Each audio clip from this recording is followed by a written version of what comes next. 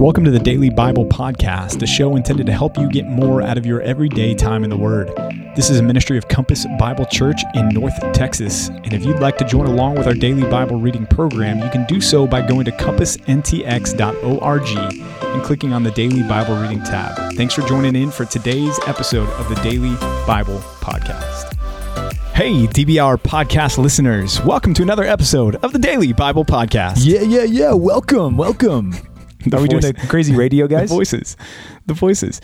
I feel like mine was less egregious than like, hey. I was just trying to ride your wave, buddy. Dude, whatever. It's Wednesday, July 26th, and it is Pastor Rod's favorite actress's birthday. Sandra Bullock was born today. So congrats, Pastor Rod. Sandra. You can go watch all of your chick flicks later and just revel in the fact that she was born today. Can you name 3 movies that she's from? I can't. I can't. Okay, Erin Brockovich.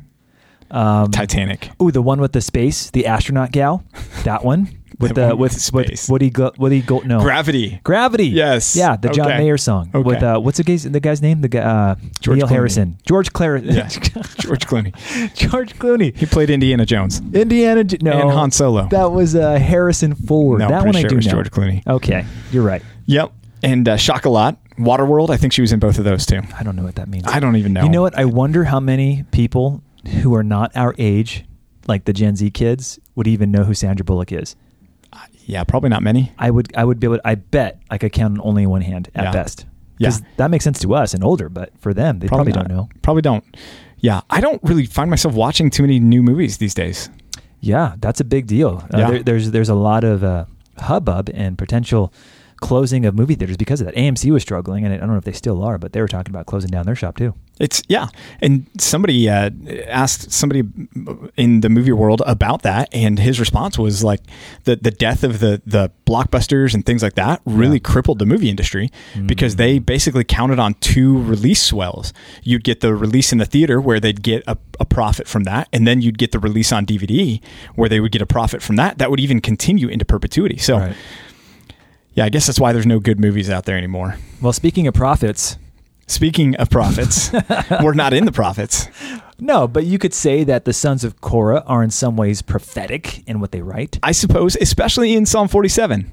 Okay. Especially in Psalm 47. Thank you. So that's a great connection there. Thank you.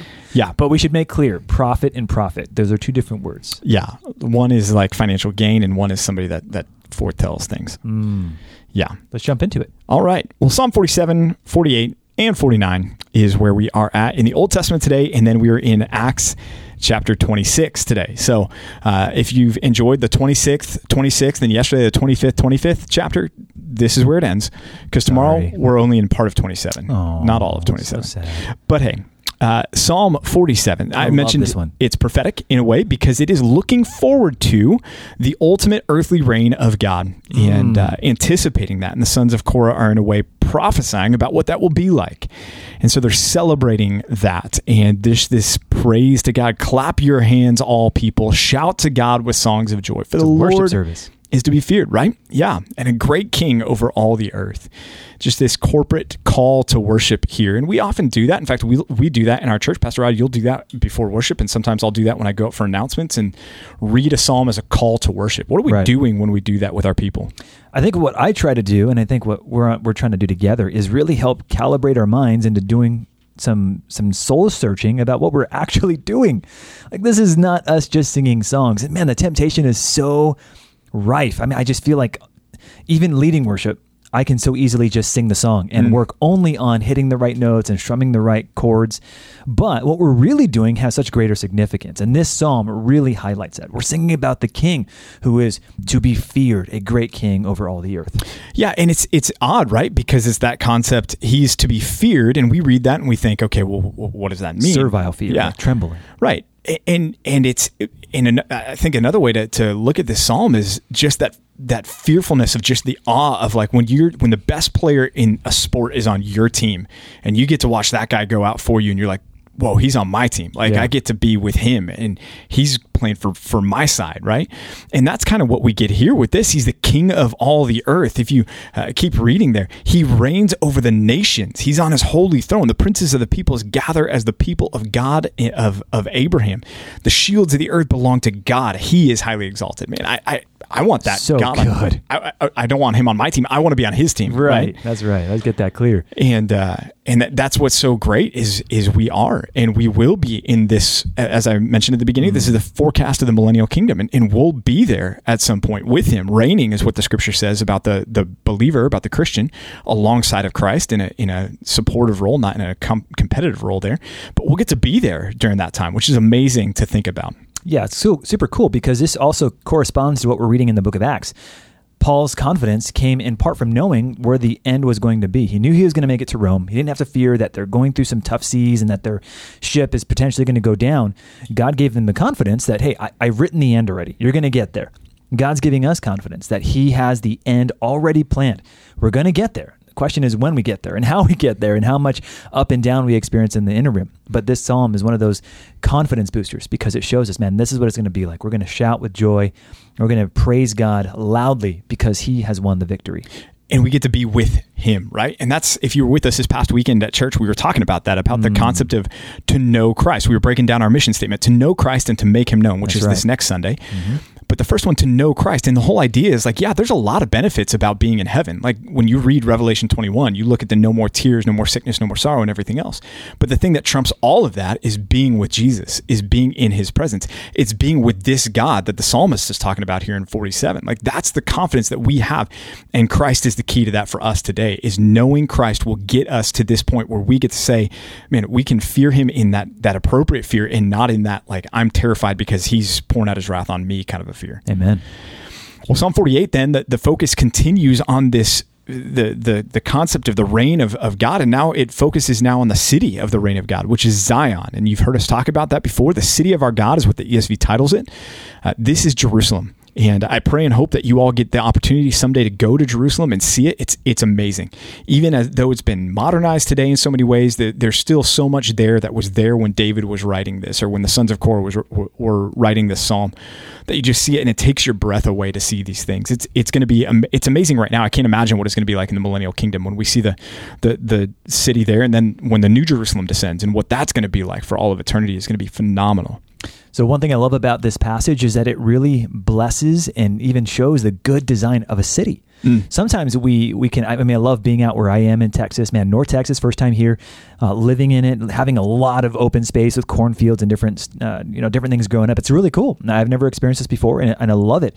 My wife really loves it. She would much rather be a country girl than a city girl, but man, this passage tells us that God's future for us is a city. Yeah. Not to say that all this stuff goes away, but the city is a good and godly thing when, of course, there's no sin involved. So know, Christian, that the end of our time on this planet doesn't end with all of us living in 10 acres of corn somewhere in the middle of nowhere. There's a city, and that city is God's city, and that's a great thing. Well, that speaks to the communal nature of what's ahead of us too. Great right? point. I mean, that's why attending church is so important. If you want heaven, but you don't want the local church, you're not going to like heaven. You don't want heaven. Right. Because it's about the corporate body of Christ. Amen. It's about the whole people of God. But even here, even as this psalm magnifies Jerusalem, notice that it magnifies Zion to magnify God. That's because right. God is the one that adds significance to Zion. In fact, it opens there with this redundant statement, it seems, in verse 1. Great is the Lord and greatly to be praised. The Hebrew is gadol there, and it's a word that just stresses the magnitude and the size and the glory of God, the greatness of him, which is why it's translated that way. And it's him that is to be praised in the city of our God. If he was in Waco, Waco would be the city to be praised because that's where God would be. Now, he's not. And if you've been to Waco, you understand why he chose Jerusalem over Waco. But still. What if we have Waco people listening, bro? Well, they know. Think about that? They know. They know? They I don't know if they know now. I mean, they've got the silos and Chip and Joanna, and they've got Baylor. But then outside of that, there's not much. Wacoites. Yeah. Wakens? What do you call people from Waco? Wakens? We ain't coming out. I don't know. We ain't coming outins? Is that what you just said? Well, because never mind. Okay. David Koresh, the whole compound. Yeesh. Yeah, it was too soon, bro. Too soon. That was like 93. I don't know. I remember watching that growing up. Anyways, this Zion's a real place, and that's one thing to remember about this too. Yes, it is. It's a real place. It's the city of Jerusalem. It's there today. It's God's city. And pay attention to what's going on, even in the news. When you're checking in on things, pay attention to what's going on in the Middle East, because that's the heart of what the end times is going to have a lot to do with, is what's going on over there and what's taking place there. And like we've been talking about, the millennial kingdom will be set up there in Jerusalem as well. Psalm 49 then is a psalm here again of the sons of Korah, and expressing this great confidence in God. And yet there's this interesting... it's a contrast here. Yeah, there's this interesting contrast. Yeah, that's a good word for it. Verses 5 through 9, he's saying, why should I fear in times of trouble, and the times of iniquity come upon me? Look at verses 7 through 9 there. Truly no man can ransom another or give to God the price of his life. For the ransom of their life is costly and can never suffice, that he should live on forever and never see the pit. I hear the gospel all over that, right? Yeah. What can we give God for the price of our life? That's right. That's the problem. And that is the problem. And we need Christ. And then the rest of this chapter, I wrote down next to it, I just wrote Ecclesiastes, because there's so much about it that just reminds me of Ecclesiastes, just the hopelessness of living for so much stuff that we see the world all around us live for, and the foolishness of it and the futility of it, instead of looking for God and looking to God. And so when we try to ransom our life with these things, we're not able to, and it proves itself out in the end. So one of the things that I saw here in verse 6 is that it's those who trust their wealth that this particular psalm is written toward. And even though we may not feel like we're rich or particularly rich in our age and stage, really we are. Yes. All of us who are Americans, we have homes and air conditioning and cars that run. I mean, we are wealthy people. And this psalm is for us. It's helping us to understand, look, our wealth will ultimately perish. We can't take it with us. We need not trust our wealth. We need to trust the God of our wealth. And hopefully not get ourselves distracted with acquiring more stuff, but really using the stuff to invest in the kingdom and in the coming kingdom that God's going to bring with him. That's where the true wealth is. So don't get hung up on the here and now. Think about the there and then. And that's encouraging. And yet I know sometimes we can read about that, or we can read other passages that talk about wealth, and it takes on this negative stigma, and we can say, okay, so then what am I supposed to do? Is it wrong for me to have money? Yes. Yes. 100%. Go sell it all. Go give it all away. Sell your money. Yeah, sell your Make money. more money. Who wants $5? I'll take it for $6. No, but it's the idea, because even the writer of Ecclesiastes, even King Solomon, talks about the fact that there are good gifts that God has given us to enjoy. Right. Yeah. And we should enjoy them as an expression of gratitude and our stewardship of them. 100%. I remember one of my mentors in seminary used to put it this way. He said, PJ, you can look around at some of these bigger homes in the area or things like that, or even people in your church that may pull into the parking lot, a visitor for the first time, and they're driving a brand new whatever, super nice car. Honda Civic. And Honda Civic. And in our hearts, we can pass a judgment on that person because they're looking a certain way, living a certain way, driving a certain thing. And he pushed back on me. He said, PJ, you have no idea how much they're giving back to God from what they're earning. Right. It may be they're giving 9/10 of what they earn back to God and to other people and to the church, and they're surviving on 1/10. It's just that 1/10 affords them to do some pretty amazing things, and they're living out Ecclesiastes, enjoying the good gifts that God has given them. Right. So the problem is not having it. The problem is when our confidence and our trust is there, and we're not using those things to steward them in a way that's helpful and wise as God has called us to. Excellent clarification. Let's flip over to the New Testament, to Acts chapter 26, because again, it is the 26th today. And we meet a guy in Acts 26 named Agrippa. And you may think, wait a minute, haven't we already met an Agrippa? And I don't think things went really well for Agrippa. Back in Acts chapter 12, we ran into an Agrippa, Herod Agrippa. This is Herod Agrippa II. Number two. Is his son. Herod Agrippa I, you'll recall, had an unfortunate end as he was boasting and didn't give glory to God, and he fell over and the worms had their way with him. But this is his son, and he was less significant on the world scene than his dad was, but yet still had a significant role, and he was really significant in his interaction with the Jewish people in the Jewish area.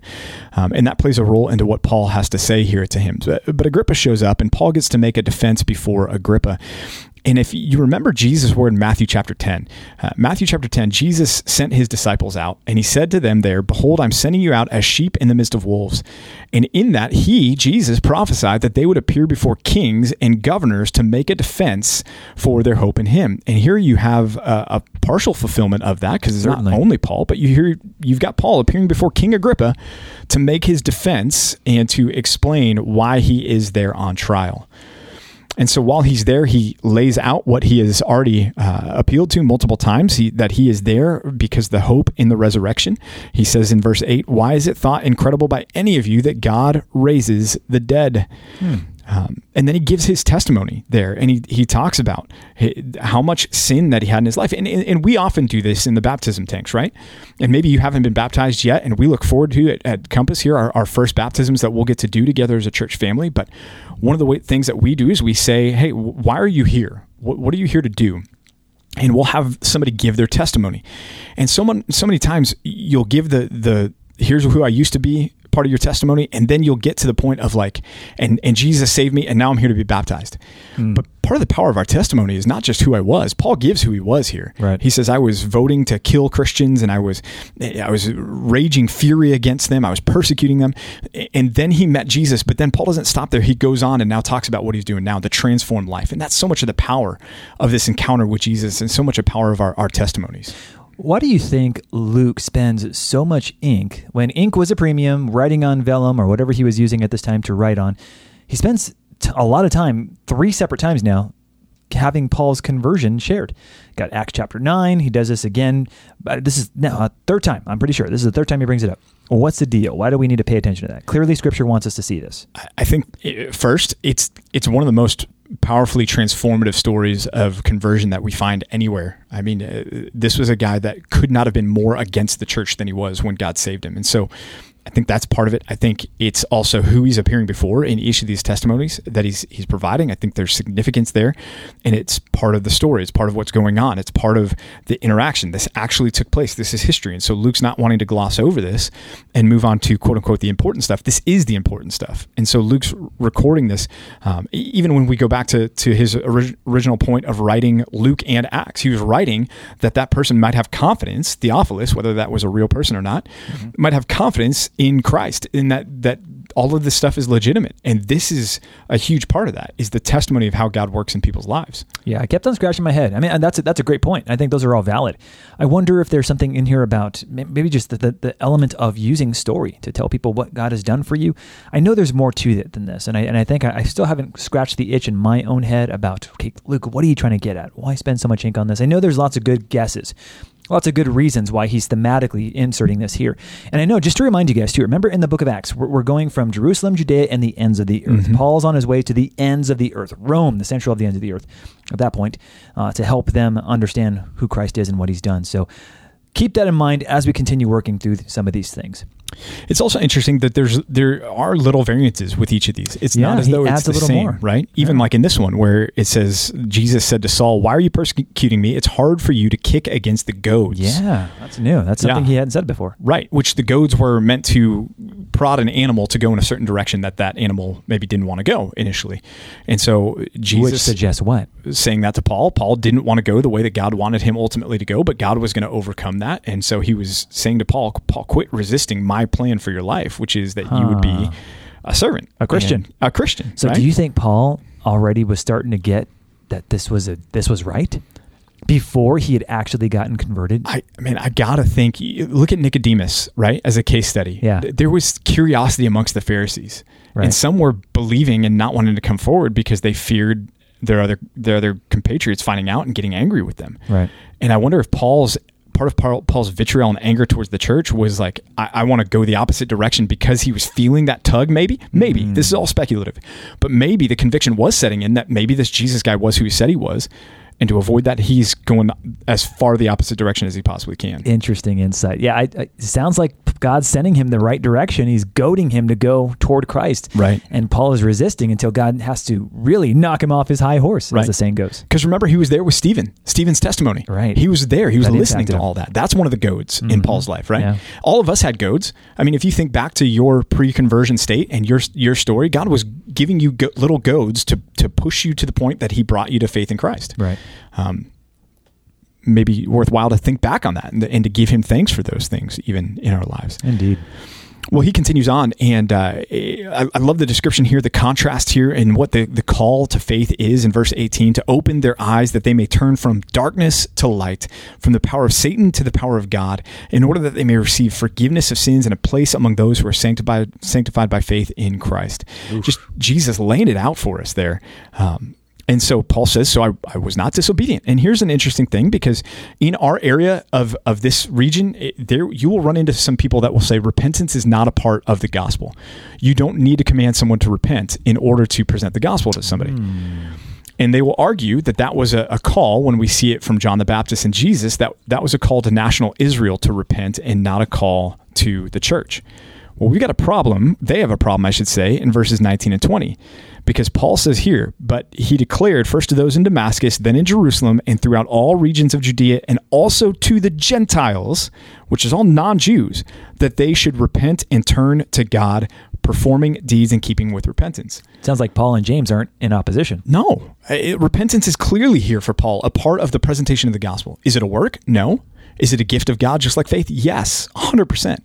But it's there and it's expected of anyone who's truly a follower of Jesus. This is not a later mark of spiritual maturity that you get. This is not some second blessing down the road. This is here and now at the moment of conversion. There's a call on a penitent sinner to repent from their sins and put their trust in Jesus as their Savior. And what a repeated and needed message in today's church age, when people feel like they can do anything and kind of be anyone they want to be and still be within the umbrella of a Christian.